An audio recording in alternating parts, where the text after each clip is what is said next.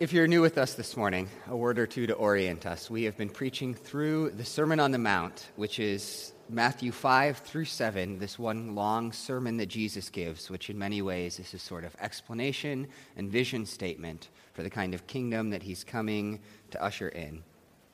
And so the first part of chapter 5, the first couple weeks, we worked through the Beatitudes, through this vision for us as people dependent on grace and relying on God, and then through this calling of us together as a people to be salt and light. And now in many ways we're coming to the meat of the sermon. With that as the foundation, Jesus starts to work through issues related to how he wants and is calling us as Christians to live. And there's some challenging things that get said over the next few chapters, and I want to acknowledge that up front, but I also want to acknowledge that our calling as Christians, if we want to follow Jesus, is to wrestle with and seek ultimately to obey as we understand those challenging things. And so I'd invite us all to walk into that together. But before we dig into this passage, would you pray with me?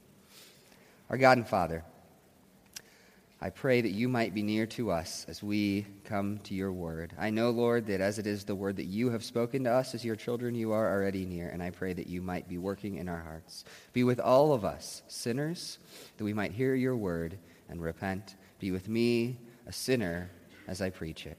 Pray all of these things in the name of Jesus Christ, our Lord. Amen. So this might shock some of you, and I apologize, but I have to confess that as a kid and as a teenager, I was not always perfectly behaved. I got into some trouble. I'm not going to tell you what kind of trouble, because I don't want to give our younger members any ideas. But like most of you, at least those of you who weren't perfectly behaved, I feel like there were a couple of these kind of basic conversations that my parents would have with me when I got in trouble, that it would be one of a couple of options that they would choose from. And one of them is that they would sit me down and they would say, "Eric, what did you do?" And I would say, "Well, I did that thing that I'm not going to talk about here." And then they would say, "Why did you do that?" And I would say, "Well, I mean, everyone was doing that, right?" And then they would say, "Well, that might be, but in our family, we don't do that kind of thing. In our family, we don't do that kind of thing." And I know that response can be trite, and it might not be the best comeback, but there is some truth to that, right? Taken in the best light, what my parents were trying to say is that I belonged to this group of people, and that group of people was meant to give me a certain identity, an identity that should affect how I behaved. And so when I got into trouble, I wasn't living out that identity that I had as a part of this family. And in some ways, I think that is how Jesus is approaching the Sermon on the Mount. He's speaking to this crowd who is, for the most part, they're Israelite. They're a part of God's people. They have that identity. And Jesus' goal is to give them a sense of how that identity is supposed to affect the way they behaved. He's giving them what we've called a constitution for a new creation, an idea of what life is supposed to look like within the new creation that Jesus is coming to usher in. Because of our membership in that people, Jesus is calling us to live a certain way. He's giving us an identity that should affect how we behave. And so as we read this sermon, our calling is to wrestle with what our identity is supposed to mean. How would we sum up that identity? Well, for Jesus, in the Sermon on the Mount, the way he sums it up is as righteousness. Righteousness in Scripture means obedience to God, seeking to live the way that he has called us to live. And that idea, that righteousness, is the way Jesus summarizes all the things that go into his vision for what our identity is supposed to mean. But the thing is, lots of different people have different ideas about what that righteousness is supposed to look like, right? So Jesus, one of the groups he keeps addressing in this sermon is the Pharisees. And they, for example, have a very different idea about righteousness than Jesus. And so in this text, what Jesus tries to do is start to lay out how he wants us as his people to view righteousness. So how does he view it? Well, I think as we work through this text, that there are 4 different things that Jesus wants us to see, 4 truths about righteousness, but I'm not going to spoil them up front. We'll get to them each in turn as we start to walk through the passage, all right? So first, Jesus right up front tells us that righteousness is essential, that it is essential. He makes that pretty clear in verse 17, right at the start. "Do not think that I have come to abolish the law or the prophets. One of the things that Jesus does in his ministry from the very beginning is challenge these sorts of Pharisees and teachers of the law and their views on the law and obedience to it. He keeps calling them out and claiming that they've got it wrong, but he knows that that could lead to the wrong idea, right? If all we heard is him critiquing their approach to the law, we could conclude that maybe the law isn't supposed to mean anything for us. But for Jesus, it absolutely does. He's not come to abolish the law, he says.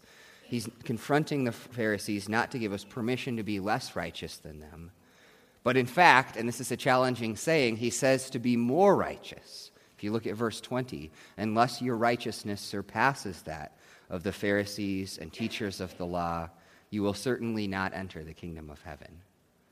Now, that's a hard saying, and it might leave you feeling discouraged up front, and there's more to say about it. But hold on to that for a minute, because while Jesus is not saying that we have to be perfect for God to love us or something like that, we don't want to lose the weight of it either. For Jesus, righteousness is essential. How essential? At the end of our passage, Jesus uses these shocking pictures to try to express it. So in verse 29, he says that if your right eye causes you to stumble, gouge it out and throw it away. Or in verse 30, if your right hand causes you to stumble, cut it off and throw it away. Now, those aren't literal commandments, right, for amputation. We know that because the disciples sin over and over in the Gospels, and there is no point where Jesus says, in light of these words, here's a bone saw, get to it, in response to their sin. But while that isn't a literal command, it is meant to express how seriously we need to take the struggle for righteousness. That we can't make peace with sin, instead that we need to seek to kill it, to cut it off in a way as serious and maybe as painful as the pictures that he uses. Dietrich Bonhoeffer, the famous German pastor and theologian, saw one of the great failings of the church in Germany in his day as being what he called cheap grace. Christianity had compromised with the world. It was unwilling to challenge it. God loves and forgives all, the church said, in such a way that meant God didn't challenge anything about anyone's lives. Bonhoeffer defines cheap grace in this way in his book, The Cost of Discipleship. Cheap grace is the grace we bestow on ourselves. Cheap grace is the preaching of forgiveness without requiring repentance, baptism without church discipline, communion without confession. Cheap grace is grace without discipleship, grace without the cross, grace without Jesus Christ living and incarnate. Bonhoeffer wrote those words in the years leading up to World War II, and he saw this cheap grace as deadly not just because of the fact that it displeased God, but because it actually hurt Christians' ability to be Christians to the world around them. Part of the reason that the church didn't stand up to the darkness of Nazism that was rising in his day, Bonhoeffer believed, was that they had embraced a Christianity that didn't cost them anything to begin with. And so suddenly, when forced to confront a situation where their faith would cost them something if they were faithful to it, they chose to keep silent and not challenge the world. They weren't prepared for the cost. And I think we can easily buy into a form of cheap grace, too. We are all called to fight for righteousness in our lives. It is meant to be the defining character of Christians, to seek to obey God's call to love the Lord and love the world, even though it costs us. And the grace of the gospel is powerful and free, and we'll get to it in a minute, but it is never cheap. Whatever we do with grace, and we need to do stuff with it, it is not the grace of the Christian gospel if it discourages us from obedience. If we are using God's love as an excuse to go on sinning, it's not the God of the Bible whose love we're talking about. Before anything else, Jesus wants us to recognize that righteousness is something that all Christians are called to. It's not a thing that you add to the Christian life. It is what is meant to live it. It's easy to say we're Christians, right? But it's a completely different thing to actually live like it, and that will cost you. While the image of cutting off your hand or gouging out your eye, like we said, aren't literal, they are meant in some ways to resonate with our experience of the Christian life, that we're to engage in a struggle with sin and a struggle for righteousness with that kind of seriousness. So Jesus first wants us to recognize that righteousness is essential, that he hasn't come to abolish the law. But the Pharisees up to now, right, they would agree with that point that Jesus makes. That's been their case all along. No, you've got to obey the law, right? And so then what Jesus starts to do is critique their understanding of what righteousness is. First, by arguing that the righteousness that God desires is internal. Righteousness is internal. If you look at verse 21, Jesus tells the crowd that you have heard that it was said to the people long ago, "You shall not murder, and anyone who murders will be subject to judgment." And just to be clear, that's the law of Moses, right? That's the Torah that Jesus is quoting. And the law that Jesus has just said he hasn't come to abolish, okay? But then he says in verse 22, "I tell you that anyone who is angry with a brother or sister will be subject to judgment." What is Jesus getting at there, all right? He's not saying that the law of Moses about murder is wrong, okay? Some people read this text and assume that that's what Jesus is saying, but it's not that way, both because he just said that that's not what he's doing, and because Jesus nowhere promotes murder as being an okay thing. Rather, what Jesus is saying is that external regulation of the law about murder isn't enough, that we shouldn't murder people, no, but we shouldn't murder them because they are valuable creatures, created in God's image, with dignity. And that means that we should treat them in that way, and even more that we need to think about them that way. The reason we don't kill them is also the reason that we shouldn't harbor hatred or malice towards them in our hearts. If we think we're righteous just because we aren't murderers, Jesus is saying, but our hearts are full of anger and hatred, we've missed the point. The same thing is going on in verses 23 and 24 when Jesus talks about leaving your sacrifice in the altar. In the Old Testament, God provided sacrifices as a symbol of his grace, and you were supposed to offer them for your sins. But if your heart is still full of hate and discord with a brother, Jesus says, the outward observation of sacrifice isn't enough. You can kill all the bulls and goats you want, but it doesn't count as obedience to the law if there's still murder in your hearts. And Jesus says the same thing about adultery in verse 27.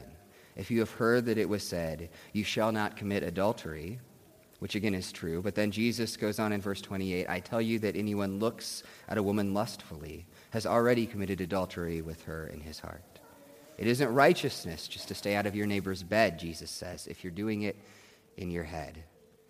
And this is really where Jesus parts ways with the Pharisees. They saw obedience as something purely external and so doable. If righteousness equals not killing people or sleeping with other people's wives, that's a standard that I'm doing okay on. But Jesus insists that that matter is actually one of the heart. And the reason is that what exists in our hearts is a much truer picture of who we really are than just what we do on the outside. I mean, most people don't commit murder, right? And why is that? I mean, part of it is that we have consciences and that some amount of morality, but part of it has to do with external pressure too, right? If I kill somebody, I'm going to go to jail, or at least people are going to look at me askance for the rest of my life. Remember a story on the radio show This American Life by John Hodgman, and he poses a bunch of people a very serious question. He says, if you could have one superpower, flight or invisibility, what would it be? And that starts off as a kind of amusing question, right? You can think about it for a minute. But the more that he talks to people, the more you realize that there's something deeply profound going on behind that question. What stuck with me is this one woman's comment near the end of this story. Here's what she said. She said, "I think a lot of people would choose flight, and I think they're lying to you. I think they're saying that because they want to sound all mythic and heroic, because the better angels of our nature would tell us that the thing we should strive for is flight, and that that's noble and stuff. But I think that if people were being honest with you, they would tell you the truth, which is that they all want to be invisible so that they can indulge their darkest desires and get away with it." And that resonates with me. John Hodgman sums up the choice this way. It's deciding between the person you hope to be or the person that you fear you actually are. And that's why Jesus insists that righteousness has to be internal. In our hearts, we are all ultimately invisible. We can do what we please, and there are no police officers, and there are no social consequences. And that truth leaves me undone. Somewhere years ago as a kid, I remember being asked this question: what if over your head there was a television screen, and on that screen was shown every thought and fantasy and dark imagining that flitted through your brain, how would you feel about that? And the answer is that if that was really something I had to do, I would be destroyed. I would lock myself in a room or end it all, because I know that as much as I uphold this outward standard of the law, inside I am a mess. There are all kinds of dark corners in my heart, anger and lust and pride and jealousy. I have murdered people in my heart. All of us have. That, though, is the battlefield where righteousness is fought for, because that's the only battlefield where this question is asked: who will you be when no one else sees you, right? When only God can judge, what are you going to do then? Will you seek righteousness, or will you go your own way? John Wooden, the famous basketball player, said that the true test of a man's character is what he does when no one is looking.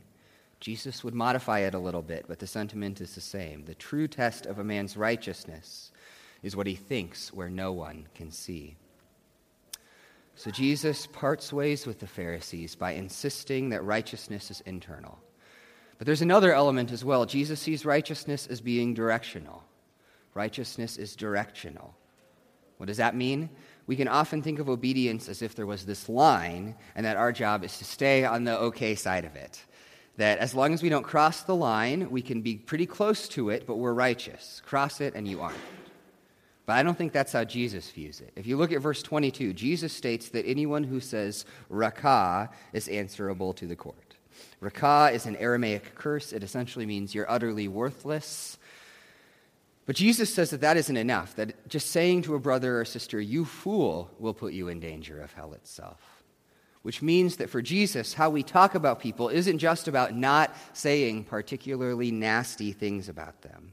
That any insult we give, anything we say that tears someone down rather than building them up, is sin. So righteousness doesn't just mean that we don't cuss people out. Right? I've heard some good Christian folk give tongue lashings that studiously avoid any profanity but leave people utterly destroyed.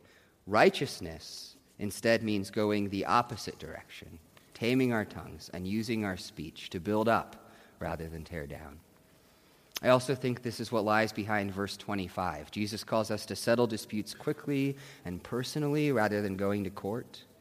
And I think the root reason, the one standing behind Jesus' warnings that the case might go badly for you, is that those sorts of legal battles aren't the goal. Our aim shouldn't be to win in court. Our aim should be to seek peace before we ever get there. We should be headed in the direction of forgiveness and reconciliation. The same is true in the warnings against anger and lust in verses 22 and 28. Plenty of people in our world mock those ideas. What's wrong with private fantasies as long as it doesn't hurt anyone? The answer, though, is that the goal of righteousness is not just to avoid something like adultery or murder, but to pursue purity and grant dignity. The root problem with sexual sin in Scripture is always that it is about using and abusing people. It reduces them to objects to fulfill our own desires. That's what happens with lust. It's why Jesus opposes it. The evil of pornography in our world that's affected so many of us. It's evil not because it breaks some arbitrary rule. It is evil because it demeans women. It destroys them and transforms them from human beings worthy of dignity and respect to tools to satisfy other people's appetites. The warning against anger is the same thing. It's a call to respect people. It's meant to call us to honor people as people, to stop viewing them as objects that exist to serve us and instead to view them as creatures that we are called to serve. We're being called to a different direction of life, a direction of love and service rather than of selfishness. Kids love to test boundaries. Have you ever noticed that?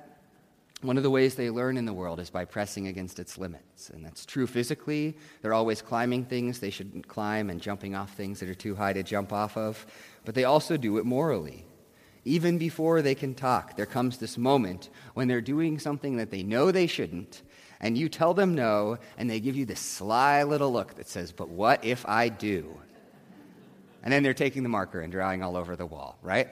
One of the things that you quickly realize as a parent is that a part of that is that your kids are naturally these little lawyers. They're all about pushing the line, finding the loopholes. Sure, I can't have ice cream before supper, but what about cake, they ask you. I didn't color on the wall with the marker this time. It was a crayon. But here's the thing. We are all in pursuing righteousness like those children. We can do exactly the same thing. We take a bare minimum approach to Christianity. What are the minimum number of boxes I need to check to be righteous? How often can I sleep in instead of coming to church? How little can I give? How selfish can I be with my spouse and still be all right? But the goal of Christianity is righteousness. And righteousness is not for lawyers. It doesn't ask how far I can go towards sin, but how far I can run from it. It doesn't ask how little I can do and not hate someone, but how much I can do to love them. The ultimate standard for us is God. His righteousness is our goal. The problem Jesus is warning against is what they talk about happening to people in prison, right? Sure, I might be a murderer, but at least I didn't mess with kids, the guy says. But Jesus wants us not to compare ourselves to the worst people around us, or even the best people around us, but to God himself. Righteousness means seeking to be more like God. So righteousness is essential, and it is internal, and it is directional. And all of that is true. Are you feeling discouraged yet? Because I am. If I am called to be righteous, and righteousness includes my thoughts and the direction of my life, I am not very righteous. Not at all. Which is why there's one final encouraging reality about righteousness that I think Jesus wants us to see, and that is that righteousness is unattainable. It's unattainable. One of the mistakes we can make when we read the Bible is to pretend like it is a book of timeless sayings without context or place. People do this with the Sermon on the Mount. We put half of one verse on a coffee mug and then figure that however that half a verse strikes you, that's what God means. But the Bible doesn't actually work this way. The things it says are written to specific people in specific places. The things Jesus is saying are part of a specific moment, spoken to a specific crowd. And part of remembering that is asking not just what a text like this says, but what it is trying to do. What Jesus is trying to say by saying it. My daughter asked me to do ridiculous things, like let's go to the moon, Daddy, or let's get a pet dinosaur. And sometimes when I'm feeling ornery, I'll reply with something like, sure, we can do that, but first you have to swim across the ocean. Or yes, we'll go to the moon after you do 1,000,000 cartwheels, right? And my daughter, even my 5-year-old, is old enough to understand that what I'm saying in that moment is not, yes, we're going to go to the moon, right? She doesn't book a ticket to the beach to go start swimming. She understands that what I'm saying is it's impossible. And that's exactly what Jesus is doing here. He's confronting the Pharisees. And the thing about the Pharisees is that they think they've got this righteousness thing figured out. For them, righteousness is a list of external rules. They avoid murdering people and committing adultery. They tithe and they don't work on Saturday. And they say, I have arrived. I've got this thing figured out. Look at me and how righteous I am. One of Jesus' main aims in the Sermon on the Mount is proving to his hearers that such an external, rules-based approach to righteousness is wrong. It doesn't get you there. If you are full of anger and lust and slander, it doesn't matter whether you've actually killed anyone. You still don't get to say you're holy. So there's a real sense in which Jesus is setting an impossible standard with these words. He knows perfectly well that if a flash of anger or a lustful thought is enough to make us unrighteous, that we are all condemned. Which isn't permission to ignore what he's saying.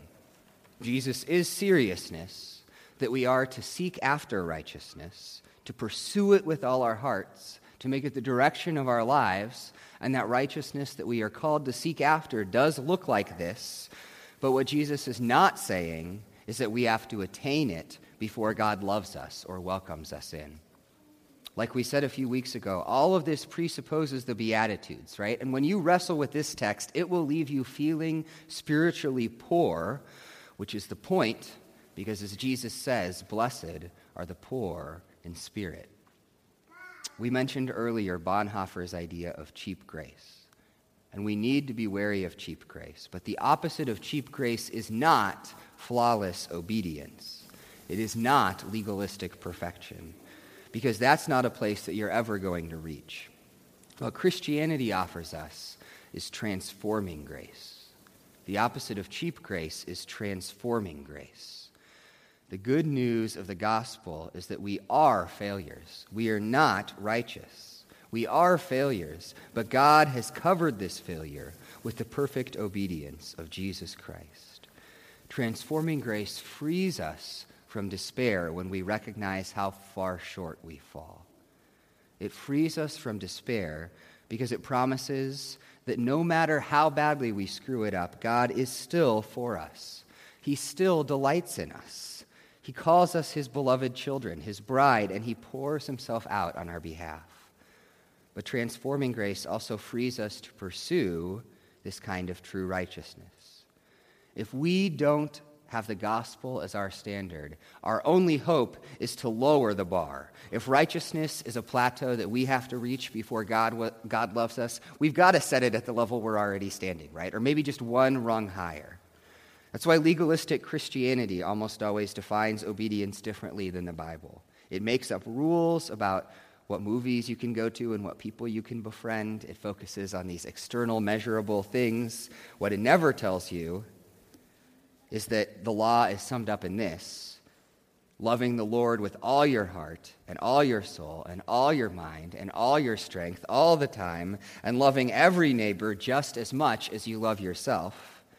Because let's be honest, I can kind of check the boxes on those external things, but I am never there. What the gospel allows us to do is acknowledge how far short we fall of righteousness and to experience God's grace and forgiveness, and then standing on that ground to press onward toward growth and godliness. That's the rhythm of the Christian life, to fall and to be forgiven and to press onward once again. Or as we close, let me put it another way. I said at the beginning that there were times as a kid that I was told some version of this. In our family, we behave a certain way. And here's the thing about those words. They can actually mean two very different things. For some of us, those are words of condemnation, conditionality, rejection. They come as a threat. We behave a certain way in this family, and if you don't, you better be prepared to handle life on your own. If that is the way that those words were said to you, then I can only say that I'm sorry. Because a conditional approach to righteousness is always destructive. It makes obedience come before belonging. If we don't live up to our family standards, they throw you out in the street. But that wasn't how those words were said to me. Instead, they were meant to be words of affirmation. What they were trying to say is, you are a part of this family. You are our son. We love you because of this. Please try to live as if those things are true. And this is how the gospel meets us in our call to righteousness. In the gospel, belonging comes before obedience.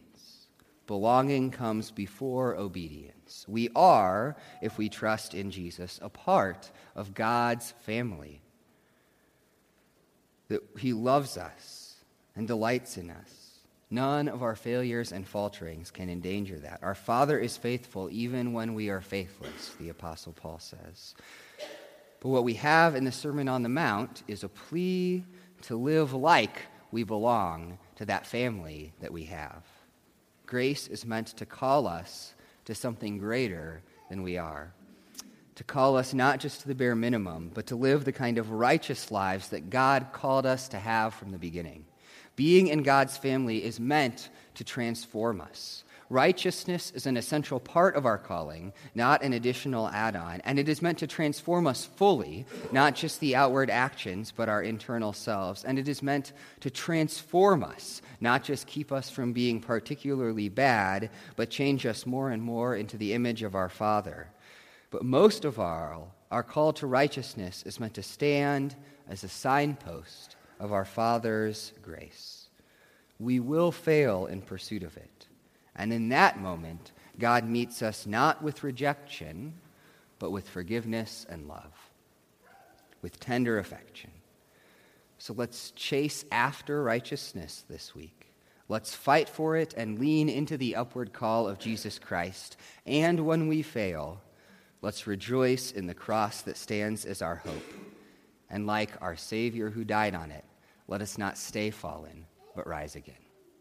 Would you all pray with me? Father God, I stand both challenged and convicted by your words and your call.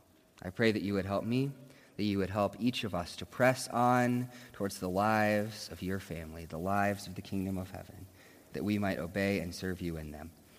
Father, I pray that you might most of all speak to us the grace and love of Jesus Christ, and that as we encounter his love and his work on our behalf, that we might be changed more and more into his image and yours.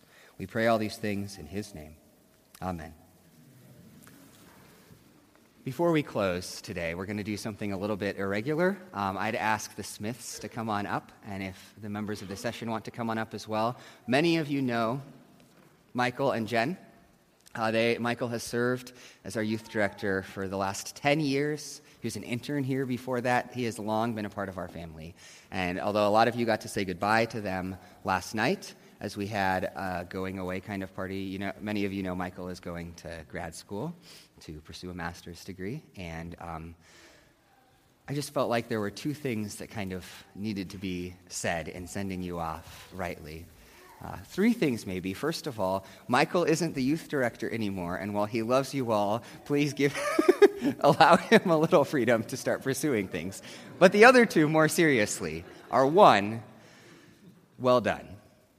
I know, I've only been here a few months in watching you serve and in talking to the many, many people whose lives that you have touched, that Jen has touched too as your servant, and that you both have as members and you have as an employee here at the church, that you have served Jesus faithfully. Not perfectly, not sinlessly, and I know you're aware of those things, but faithfully, which in the end is the thing that truly matters. And that just know that so many people here love and appreciate you, and that your Father is pleased by your service here at Kish.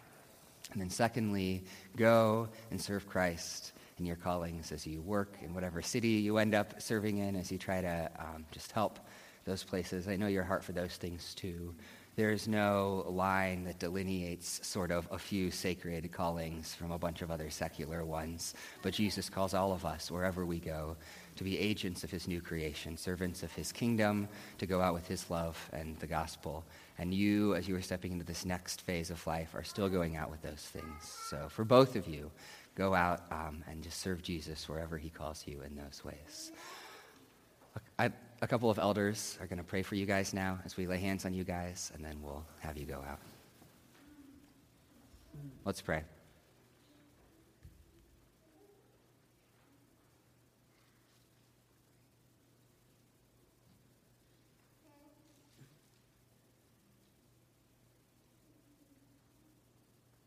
Father in heaven, I'm so grateful for Michael and John's service to you and your kingdom, not just here, but everywhere that they go, the people that they touch, and how that we all as Christians are on the journey, and we are grateful that our journey has intersected with them, and they have brought so many people into that life of faith that have now gone on to love the Lord and to serve